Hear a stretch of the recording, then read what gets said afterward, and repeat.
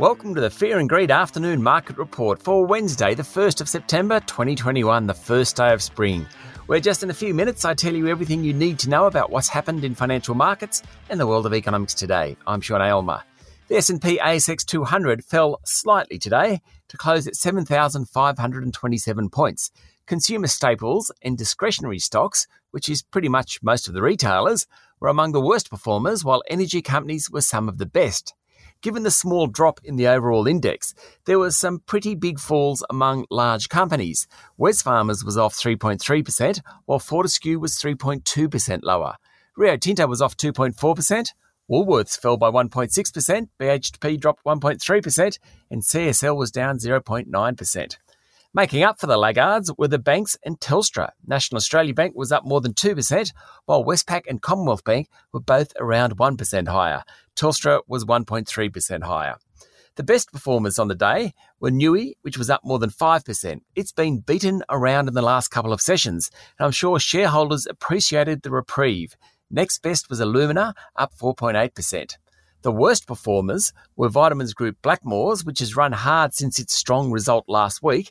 It was down 6.7% today, and not helping was the fact that its biggest rival, Swiss, reported tough trading conditions during July and August. And biotech group Mesoblast ended down 5.4% following yesterday's 15% drop.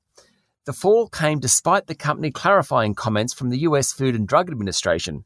Mesoblast said the FDA had not put on hold its clinical development program of its flagship drug to treat acute respiratory distress syndrome in adults with COVID-19.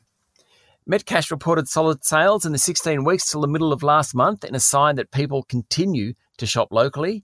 Metcash supplies to independent retailers such as IGA stores. Sales were higher than pre-pandemic, though not quite the level of May to August last year when shutdowns had hit the nation. Its share price today fell 2.5%. In economic news, June quarter growth figures from the Bureau of Statistics show a 0.7% expansion during the 3 months. The result was much better than most market economists expected, and it triggered a rise in the Australian dollar to 73.1 US cents.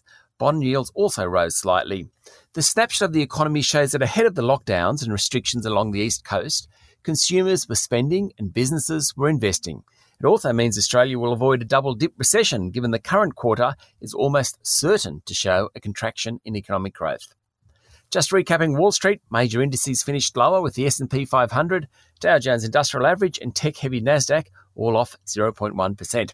That's it for the afternoon market report for Wednesday, the 1st of September 2021. Join me tomorrow morning for the Thursday edition of Fear and Greed, and then for my chat to Shane Oliver, the Chief Economist at AMP Capital, about today's GDP figures.